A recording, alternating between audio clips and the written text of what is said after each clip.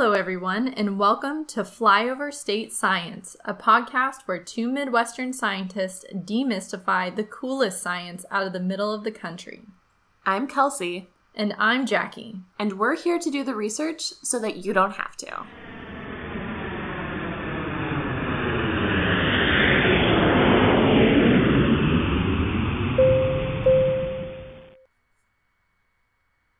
Welcome to the fourth episode of Flyover State Science. Today we'll be talking about DNA and genetic engineering.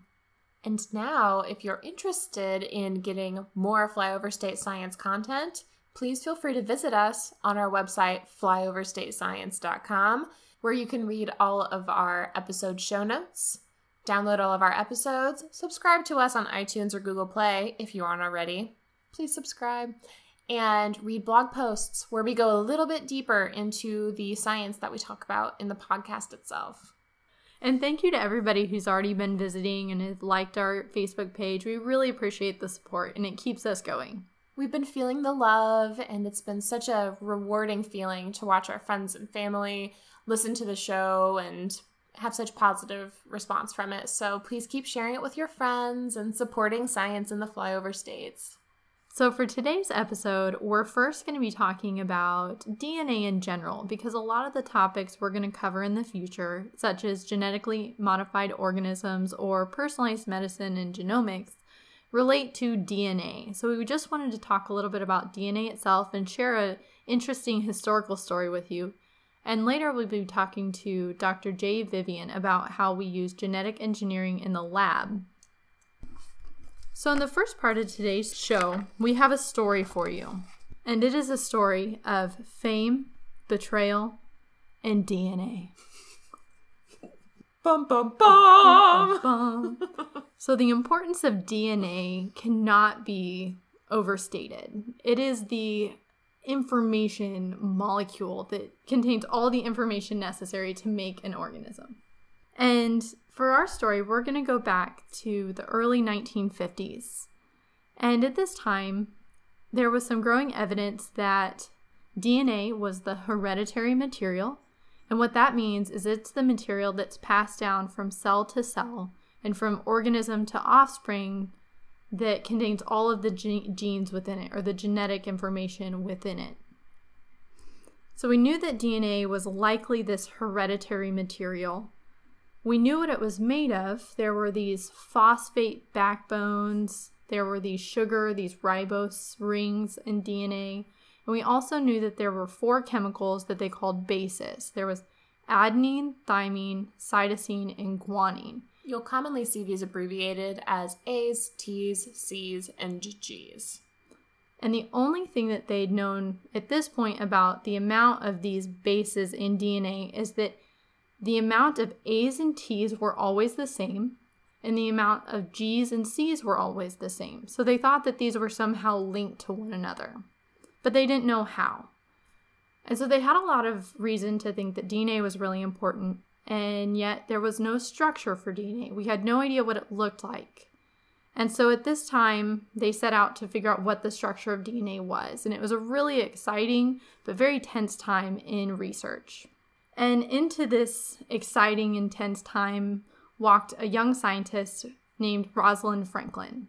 She was returning to England to work at King's College after establishing herself as a very successful scientist in Paris, working in coal chemistry.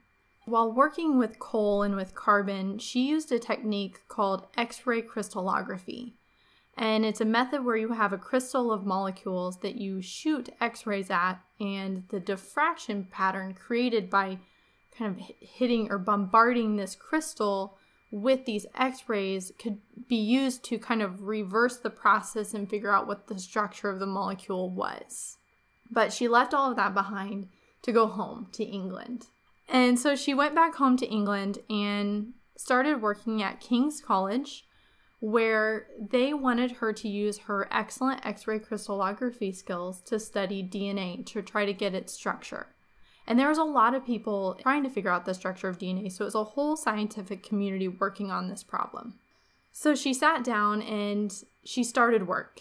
It's said that she was a really rigorous, really talented experimentalist. She was very careful with her data. She even built her own equipment. And it's said that she produced unbelievably beautiful X-ray photographs and that her data was just magnificent.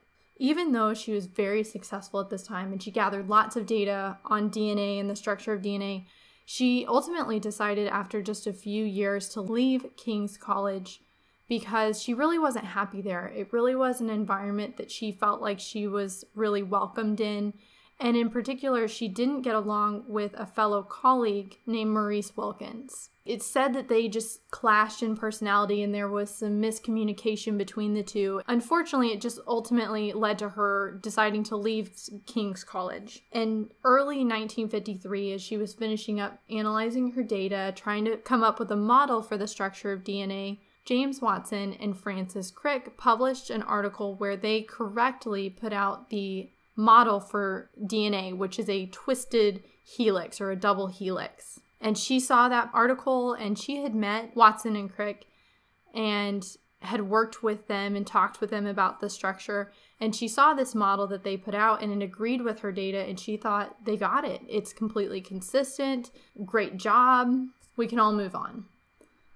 What she didn't know was that just 2 months before they published that seminal paper, her colleague Wilkins had in fact showed Watson and Crick important pieces of her data that led Watson and Crick to arrive at the final structure. Her data was absolutely essential in establishing that the molecule was helical and that it was anti-parallel. So the two sides of the double helix went in opposite directions. And without her work, it's not certain that they would have ever arrived at that conclusion. Because some of the models that Watson and Crick had been showing around before they stumbled onto Rosalind Franklin's data, they would build models and stuff in common areas, and it was entirely different from the double helical strand that we're all so familiar with now. There were a lot of really, really wrong models of DNA that were running around at the time, which is fine. Some of which even included 3-stranded coils and things with the bases on the opposite side of what we now know is true. Yeah, there were some really funky models. Kind of like to see it in real life. I think the papers are out there. Linus Pauling's 3-stranded model still published.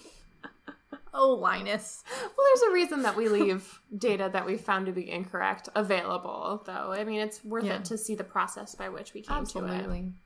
And it's not inherently a bad thing that they looked at her data.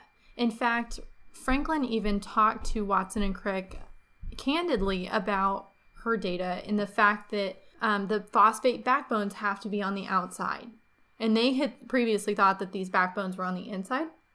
And she said, no, they got to be on the outside. And so she was freely talking about these things. The problem is that her data was shared without her knowledge. And her work, which was so important, was never acknowledged by them.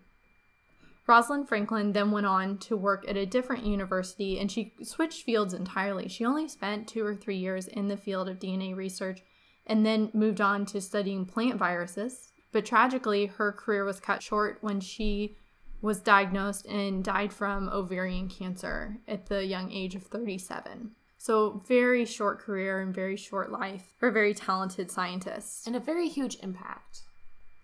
And the story only got worse and the betrayal only grew as time went by because Watson and Crick were awarded the Nobel Prize for determining the structure of DNA alongside Maurice Wilkins. And no one mentioned her contribution at any point. It wasn't until later when James Watson published a book where he actually drug her name through the mud and suggested that she wasn't even intelligent enough to analyze the data herself. Fortunately, a lot of people have come out of the woodwork in support of Rosalind Franklin and just setting the record straight that she played a really important role in collecting that data that really informed the structure of DNA. And that not that the other 3 shouldn't be acknowledged for their work, but that she should be included amongst those ranks as well. And we know much more now, which is good. History will slowly write itself. But you may be wondering, why do we even need the structure of DNA? Why was there such a rush to have this information? And if we already know what it does, if we already know that it's hereditary, that it can influence certain traits that we can see passed down, it may seem like an arbitrary sort of thing to worry about. What does it look like? What is the structure? But in fact, the structure is really important and we can learn a lot from it. Yeah, inherent within the structure, and even from the very earliest papers looking at the model, the structure of DNA, they could already see how it had this really natural mechanism for replication. And now we understand better how it interacts with proteins. And also, understanding the DNA structure itself as a helix can also help us better understand how DNA is organized, because DNA structure doesn't just end at the helix. The DNA itself is actually wrapped around protein clusters that are called histones. These histone DNA spirals are packed together into the nucleus at different densities based on how often the cell needs to access the DNA that's wrapped around those histones. So certain parts of your genome, which you only needed while you were a developing fetus, those can be densely coiled away, never really to be accessed again once you hit a certain age. Whereas other pieces of your genome, which code for things like allowing your skin cells to replicate or making new gene products that you need every single day, those are very what we call open strands of DNA, where they're loosely coiled around their histones. They're not bundled into a dense package. So understanding that DNA forms into a coil helps us understand a lot about how DNA works and is used and the function of the DNA itself. So you mentioned those loosely packed areas of DNA. So what about those areas of DNA are important to access? So oftentimes, these loosely packed areas of DNA contain things that we call genes, which the cell needs to access quite often. And a gene is essentially the hereditary unit of DNA. So a gene specifies a stretch of DNA which codes for a product of some sort. We used to only think it was proteins, but we now know it can be DNA, we can know it can be RNA, but genes code for a certain product, and the cell can access these genes to make that product and then package them away, can use them again, and the cell has tons of these. Genes are incredibly important, and when these genes are normal and intact, everything is fine, your cell does what it's supposed to do. But there are occasions where the DNA in the genes can be damaged or misplaced, and this can lead to pretty big consequences. Different things that can damage or injure the DNA are photons from the sun. If you spend too much time in the sun, the radiation can damage your DNA. Sometimes your cells can just make mistakes when they are replicating. It happens. Oftentimes that gets fixed by mechanisms we'll talk about later. And sometimes these mistakes aren't corrected, and therefore you can be left with a sort of a typo in your genome, which is called a mutation. And these mutations can either be when a DNA base is left out, which is called a deletion, or misplaced with the wrong base, which is a mutation. Or sometimes, in certain situations, different pieces of different genes can be moved around the entire genome. You see this a lot in cancer cells, where there's a lot of genetic instability, which means that you can lose chunks of genes and chromosomes. When talking about mutations, it's those bases, those A's, T's, C's, and G's that are getting swapped or changed. And by changing just a single base, you completely change the product that comes out of that gene. And in some places, you can have a mutation and in the genome, and there's no problem. This mutation happens, the cell is fine. It's not even using that DNA anyway, everything is fine.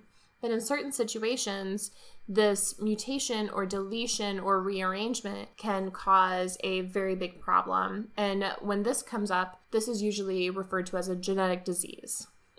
So Kelsey, what are some examples of specific genetic diseases that arise from mutations?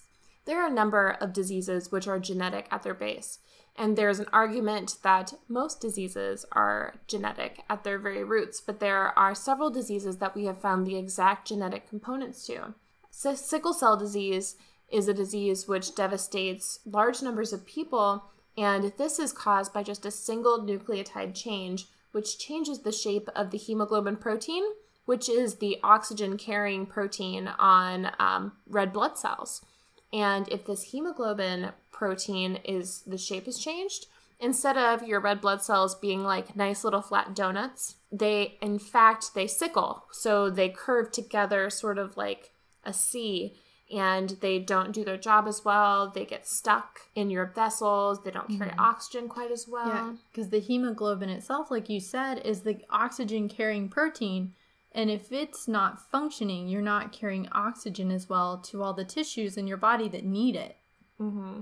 And it's easy to think about DNA in the context of one cell, but this is one mutation in one base out of 3 billion bases that causes a whole body-wide effect.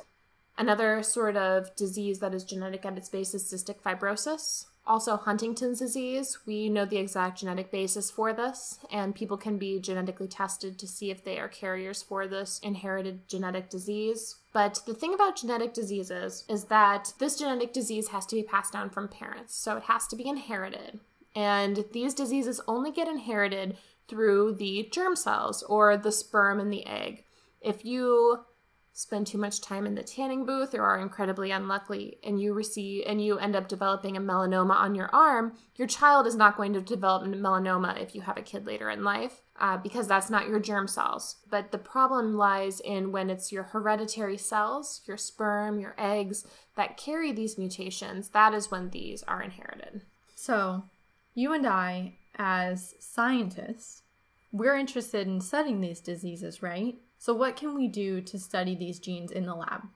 It's really complicated to try to study diseases as actual patients have them, because doctors are there to treat patients and to make them feel better. And researchers are here to understand why this disease happened in the first place, how we can treat it, how we can stop it, develop better treatments, and how we can prevent it from happening in the future. And to do this, we need to recapitulate this genetic event that is happening in patients who have this illness, but we need to put it in a model where we can study in a plate of cells or a model organism. And this is where the idea of genetic engineering comes into play. With genetic engineering, what we can do is we can take a dish of cells and we can introduce the same mutation into these cells that we see in patients. And then we can see what changes happen when this genetic event is happening. And we can see what happens when we try to introduce different treatment options or different conditions to understand how it's happening and how we can make it better. But this is very challenging. There is a lot of DNA, even in cultured human cells in a dish. There's a lot of DNA, and sequencing is incredibly expensive and takes a very long time. We mentioned that the human genome has about 3 billion bases. One of the goals of the Human Genome Project was to bring down the cost of whole genome sequencing to $1,000. And we're getting there. Even so, sequencing is incredibly expensive. So to sequence the entire genome, it takes a lot of money, it takes a lot of time, and it takes highly specialized equipment that not all institutions have. But since this Human Genome Project does exist, and we do know what the human genome looks like, this has led to understanding the genomes of a lot of other creatures as well that we are able to use as model organisms to study in the lab. And some of these model organisms that are pretty commonly used are worms, bacteria, Drosophila, more commonly known as the fruit fly, or bane of my existence, zebrafish, and the most common mammal used, which is the mouse. For all of these organisms, the research community has developed technologies to change their genetic code to recapitulate human disease, but also to understand more about how genes work and understand more about the normal biology.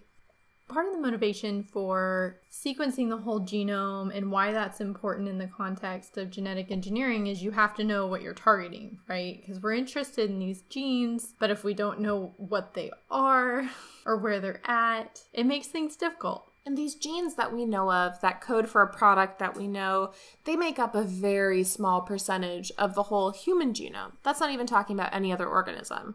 I mean, it's less than 10% of the whole human genome that codes for a product that we know. But we have a lot of this genetic code, and we now know that there are diseases that are dictated by this genetic code. We know that there are certain proteins and gene products that are critical to function of certain tissues, like your eyes, your neurons, like we talked about in the last episode. And when we want to understand how those work, we turn to genetic editing. So there have been a lot of different tools that we have for genetic editing in the past. But in particular, one of them has been receiving a lot of limelight in the recent years because it is so powerful, so accurate, and relatively inexpensive and fast. And this is CRISPR-Cas9. So CRISPR-Cas9 is, I think everybody is going to start hearing a lot more about it if you haven't already. And it's probably important to note that it's not really changing how we edit genes, it's changing how well we edit them. And it's increasing the efficiency and making things much faster. While decreasing the off-target effects, which can happen with some of the old technologies like zinc finger nucleases and TALENs and using viruses to edit the genome. So we as scientists use genetic editing tools all the time. So we're always wanting to change genes. We're wanting to take them out, put others in. Add them back when they're lost. To better understand human biology. And because there's really no better way to figure out what something does than to take a sledgehammer to it and knock it out of the DNA and see what happens. That's a very biochemist way of thinking. Just take a sledgehammer and bust it apart. For example, so as a personal experience, I'm working with bacteria right now, and I'm adding DNA to the E. coli as a way of expressing a protein of interest so I can study it. And bacteria are pretty easy to work with.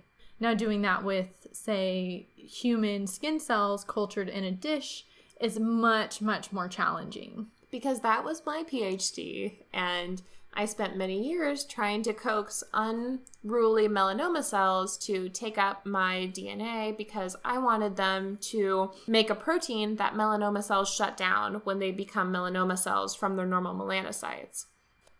We actually proposed using CRISPR-Cas9 in our lab. It's pretty sweet.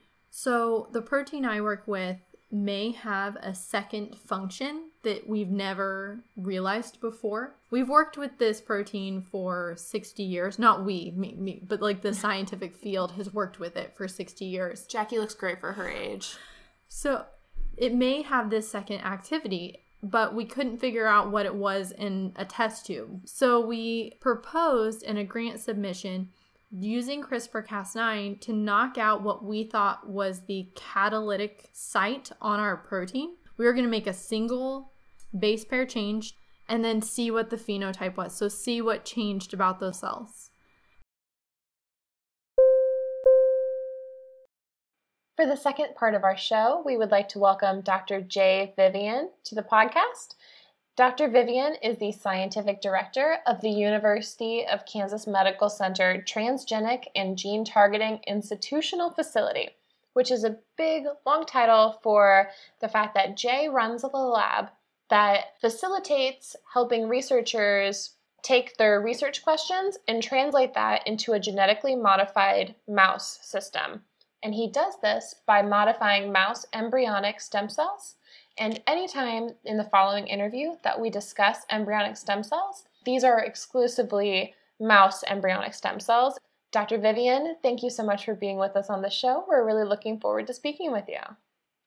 So to start off, how did you get into science?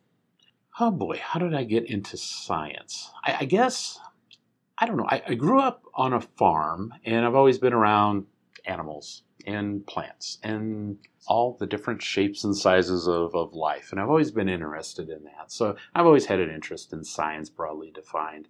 What really got me into where I am now is when I was in college, I took a genetics course. And it was a bit of as an upper level sort of a survey course. And a few things that were discussed were this new and exciting technology of embryonic stem cells and how we can genetically modify them. That's what kind of really led me in. But I've always had an interest in science, and I think particularly biology and the biology of life and how the diversity of life forms. And really that ultimately is a question of genetics, the underlying basis of why do we have 5 fingers and why do we have 2 eyes? And really basic questions like that all come down to a genetic basis. So your position here at the university is the director of the Transgenic Core. So your whole purpose is helping researchers create these organisms to address different scientific questions. Absolutely. We're a institutionally and programmatically supported core facility for helping investigators make genetically modified mice and pluripotent stem cells for the Kansas City area and the University of Kansas. We provide a variety of services related to that and also other support services for people using mouse models just to kind of help them out. But we have been very proactive, I think, in trying to identify new technologies that we can integrate into the toolbox to help out investigators here. Could you just briefly tell us what genetic engineering or genetic editing is? Sure.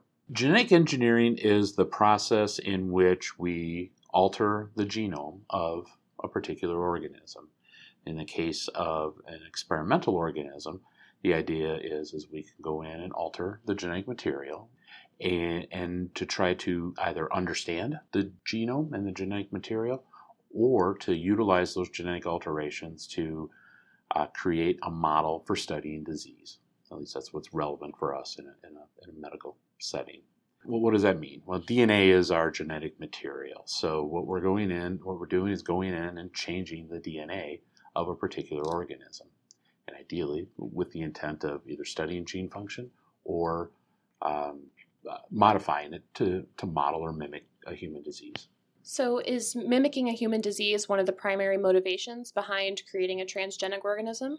Certainly in the environment in which we work. In a medical school, we are driven to understand human disease and find ways of understanding how disease arises and for identifying treatments. So that is a major driving force for a lot of what we do, obviously, here at the University of Kansas Medical Center. There's a lot of questions that can be asked that aren't necessarily health-driven, that genetically modified organisms can be used in a research setting. Really just understanding fundamental questions of basic biology. What do genes do? How do genes function to form the body plan? So important relevance in developmental biology, adult physiology. A lot of different questions can be asked through that. Are there any specific examples you can think of genetically modified organisms which we've used to learn a lot about basic biology and human health? Yeah, there's a lot of examples, and I think we'll talk a little bit about the mouse as a genetically modified organism for research. The mouse has been, for the past 35 years, certainly the premier mammalian system for making genetic modifications for all the things we were talking about. A lot of the tools that we have available for mouse genetic modification have really driven the mouse as the premier system for this. So because of that, and the embryonic stem cell technologies was a major element of that, there are now thousands of strains of mice that have been produced that have various mutations or transgenic insertions or other alterations for us to ask all of those questions. And it's turned out to be a wonderful resource and font of knowledge for us to really understand those things. So there are thousands of examples, all the way from developmental biology to adult physiology to tumor progression. And it continues to expand because there's still a lot of the genome that we just don't understand yet. Going off of that, would you say that there are questions that we are able to answer now because of the tools and techniques that we have that we weren't able to ask, say, 20 years ago? Absolutely. And again, the mouse system really provides us with tools for that, really just interrogating individual gene function. It's in the past 25 years really is really much as this has really expanded in the past several years. It's been very exciting.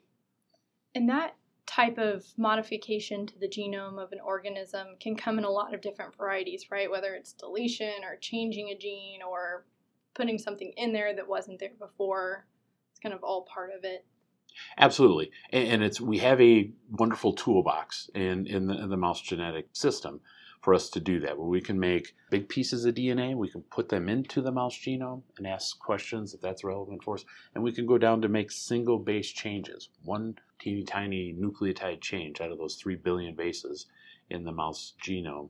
Both of those things can result in dramatic effects on the organism.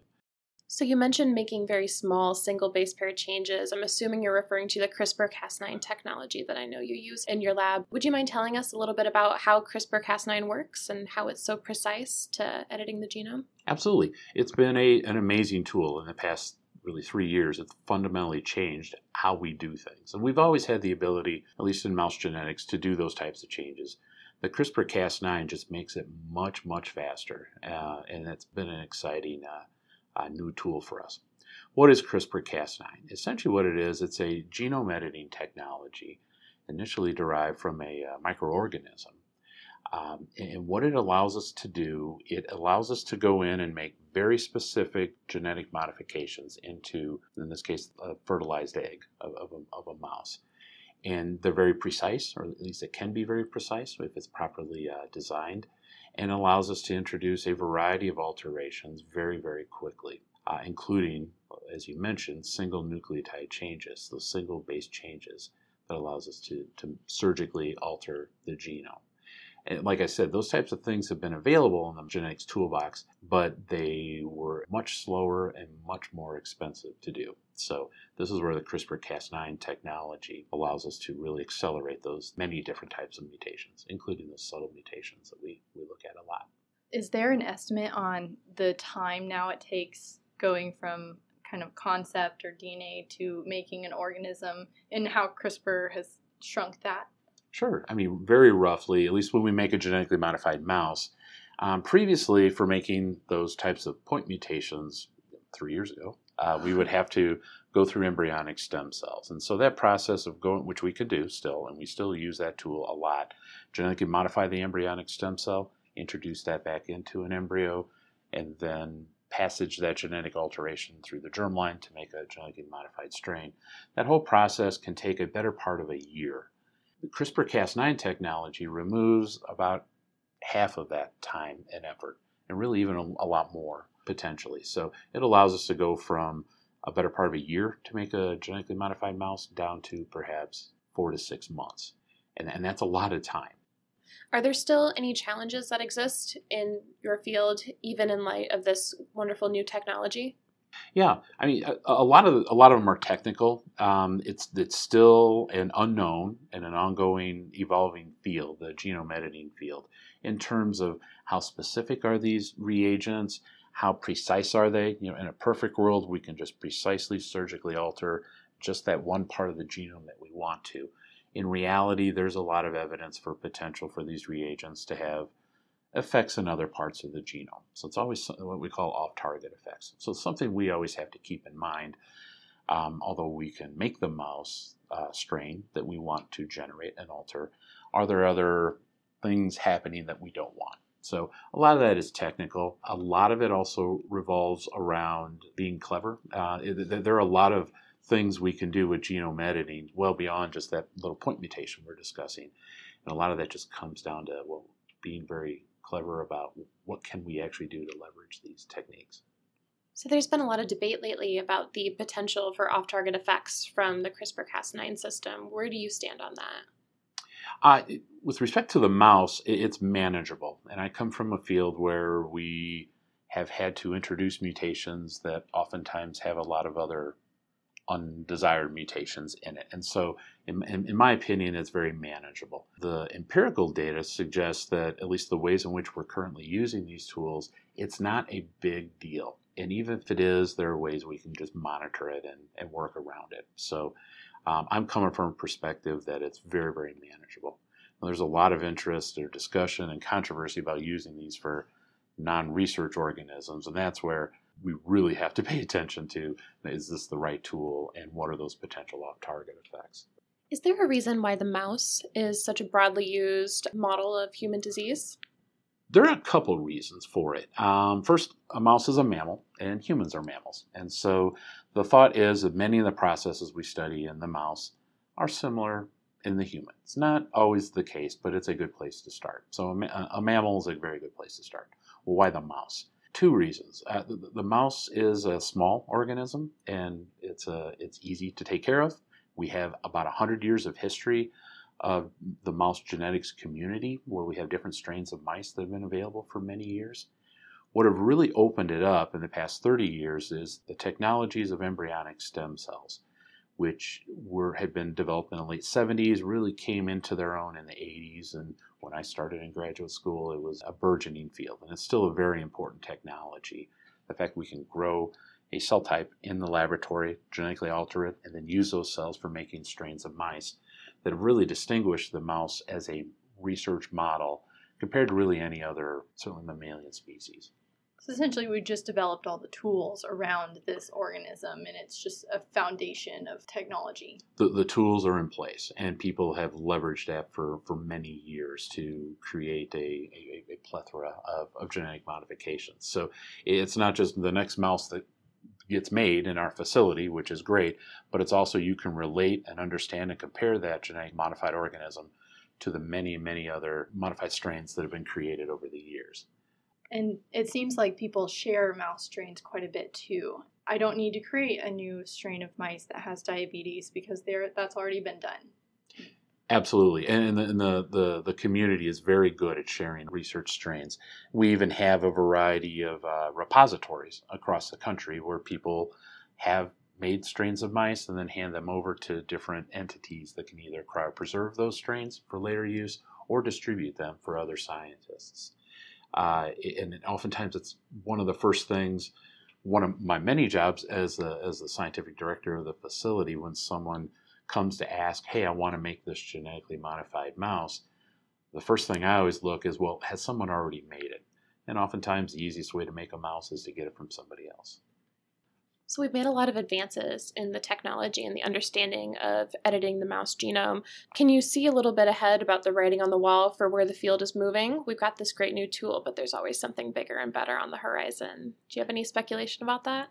I really think it's more of a function of using that to really start combining the tools that we have available with a lot of these burgeoning human genetics and genomics technologies that are becoming available. And one example of this is what's becoming more and more feasible is when a patient comes into the hospital, and if the physician cannot obviously identify the disease that the person may have, they'll sequence the person and the family's genome. And so oftentimes that can be useful as a diagnostic tool to say, hey, based on these genetic variants that have been identified in a patient, we can diagnose the disease. But oftentimes novel variants arise. And so where I see this being really exciting is allowing us to really understand diseases, particularly undiagnosed diseases or rare diseases or diseases of unknown origin, and combining the human genetics tools and information that's coming out of that with the mouse tools. And I think that's an exciting area. The challenge is the mouse is a very useful tool, a research tool. A mouse is not a human. And so I think that's always an ongoing challenge in the field is I think the mouse is going to be a tremendously useful tool, but there's going to be plenty of examples and diseases and phenomena that we can't accurately model in the mouse. And unfortunately, we don't have a really good way of predicting that. The phrase that comes to mind is all models are wrong, some models are useful. I hear that one bandied around a lot. Absolutely, and it's and the mouse is no different. There's tremendous value to it, but we always have to pay attention to comparing, particularly when we want to utilize this as a model for human disease. I didn't even think about the possibility of using a mouse model to model a human disease that we don't know the basis for. And do you think that that is completely thanks to the advances we've made in genetic editing? It certainly makes it a lot easier. And many times these rare variants that come out of patient genome sequences are very subtle changes. And as we discussed, we have the ability now to make those subtle changes and essentially take those subtle changes that are identified in a human and put those self-same variants into a mouse model and ask, well, what does that variant do? So the genome editing technologies and CRISPR-Cas9 just allow us to do it a lot faster. And I think that's very useful because we have genomes upon genomes of data in our computers and figuring out as reasonably quickly as possible what is the best way to understand those variants. That's a real challenge. Is there anything that you would like people to know about genetic editing or how scientists are using these tools, kind of as a take-home message? Mm-hmm. I think what's important for everybody to understand is the reasons why we do these things. As we continue to push our understanding of human disease, that these models are going to be very valuable. And I know there's a lot of controversy with using animal models for research, and it is an important thing for us to think about and consider, but also to understand that these are very valuable tools for us to understand human disease. Many fundamental advances have been made by using animal models. And we do have a lot more respect and regard for the treatment of lab animals. There are large committees and oversight groups that are in place to make sure that they're treated ethically and appropriately, and there's large teams of veterinarians at every institution that houses lab animals. Absolutely, and we work very closely with them, and I think our facility is a very important tool to make sure, and a tremendous confidence, that all of these research models are treated with the utmost of respect.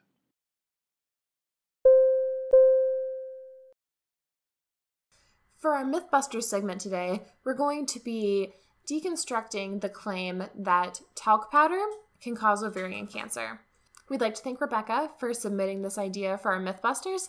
This was actually such a fascinating topic to read that we are going to make it into a blog post and talk more about some of the studies behind this claim on our blog at flyoverstatescience.com. So to start with the idea that talc can cause ovarian cancer, this seems like kind of a big stretch, right?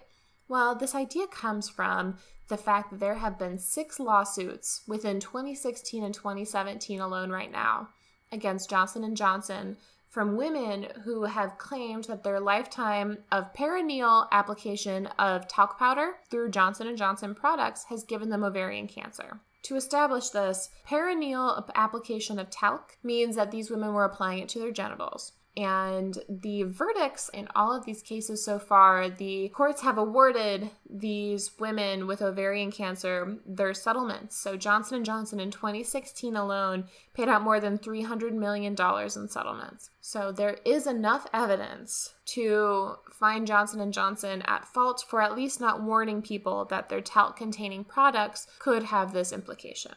But before we talk about whether or not talc can cause cancer, what is talc?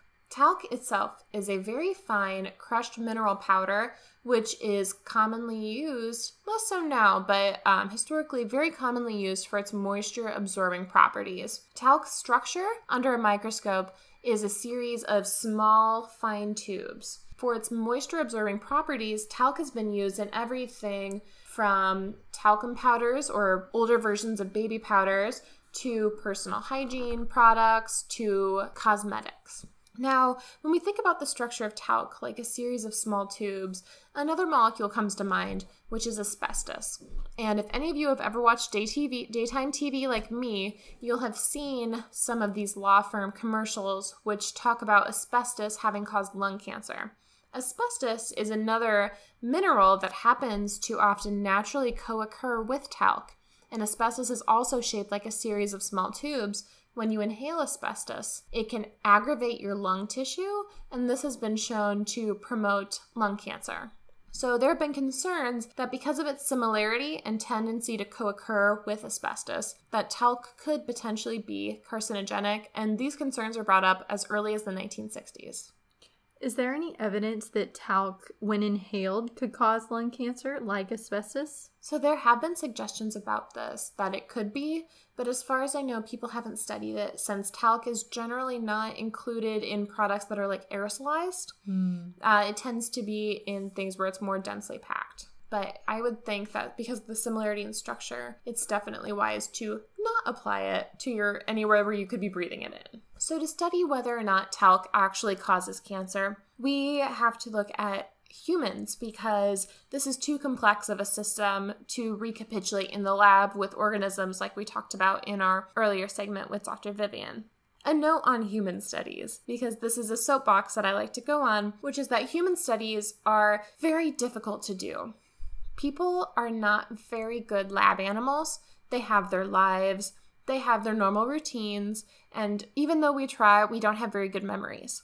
And a lot of these human studies are retrospective, which means that what we do is we ask patients who have a certain cancer or who don't, whether or not they have ever done X behavior or Y behavior, in this case, use talcum products on their genital region, and if so, how often. So sometimes the recall is a little bit confused, maybe the frequency is messed up. Also, when we do questionnaires like this with people who already have cancer, it is sometimes selecting for a certain population of people who already have cancer. There could be other factors in their lives which have contributed to this, such as a genetic predisposition that we don't know of yet. Certain lifestyles are associated with ovarian cancer. So if these studies don't control for all of these things, which is a lot of things, it's very hard to tell what is an actual causative relationship.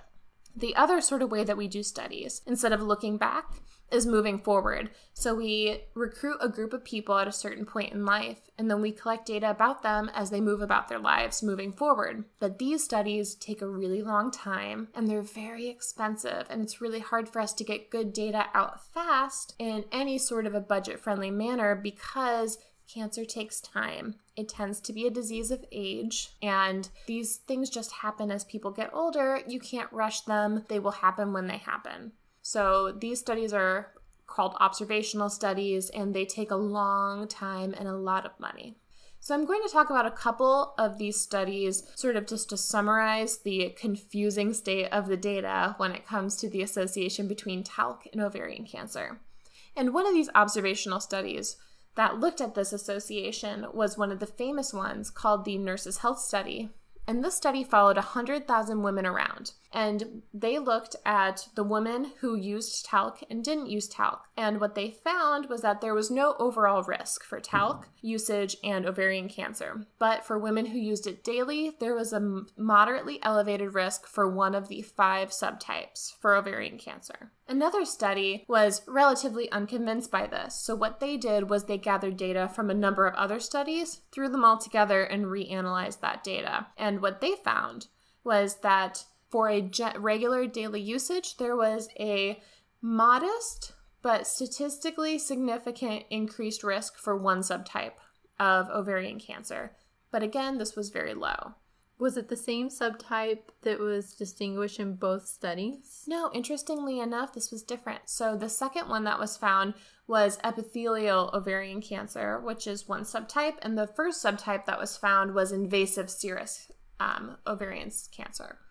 So not only is there a disagreement in whether or not it's a significant risk, but there's disagreement in what subtype.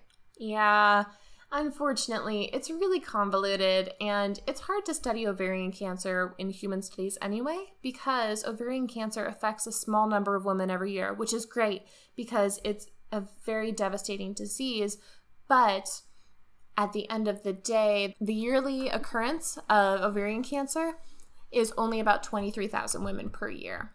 So it's hard to keep track of all these people, and it's hard to recruit enough people to do a really good, robust study with numbers that we'd like. And there were other studies that were done that we're going to talk about on the blog, but the results are a little wishy-washy. Some found a 11% increased relative risk. Some found no risk association whatsoever. The data seemed to be out, but notably, when people looked at whether or not daily use had an increased risk compared to occasional use, there doesn't seem to be an increased risk based on increased exposure. When we're talking about whether or not things can cause cancer, what we look for is what we call a dose-response effect, which is if you increase the dose, you increase the response. If you increase the tobacco smoked, you increase the risk that you will develop lung cancer. Well, what most studies have found was if you increase the talc application, you don't necessarily increase the risk of ovarian cancer in a linear fashion. So using no talc, no ovarian cancer, some talc, some ovarian cancer risk, etc.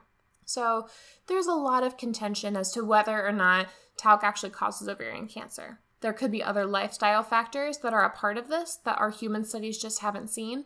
There are a lot of different things that can go into causing cancer. So it's important to look at all these studies, but it's also important to take them with the grain of salt that human studies are very imperfect.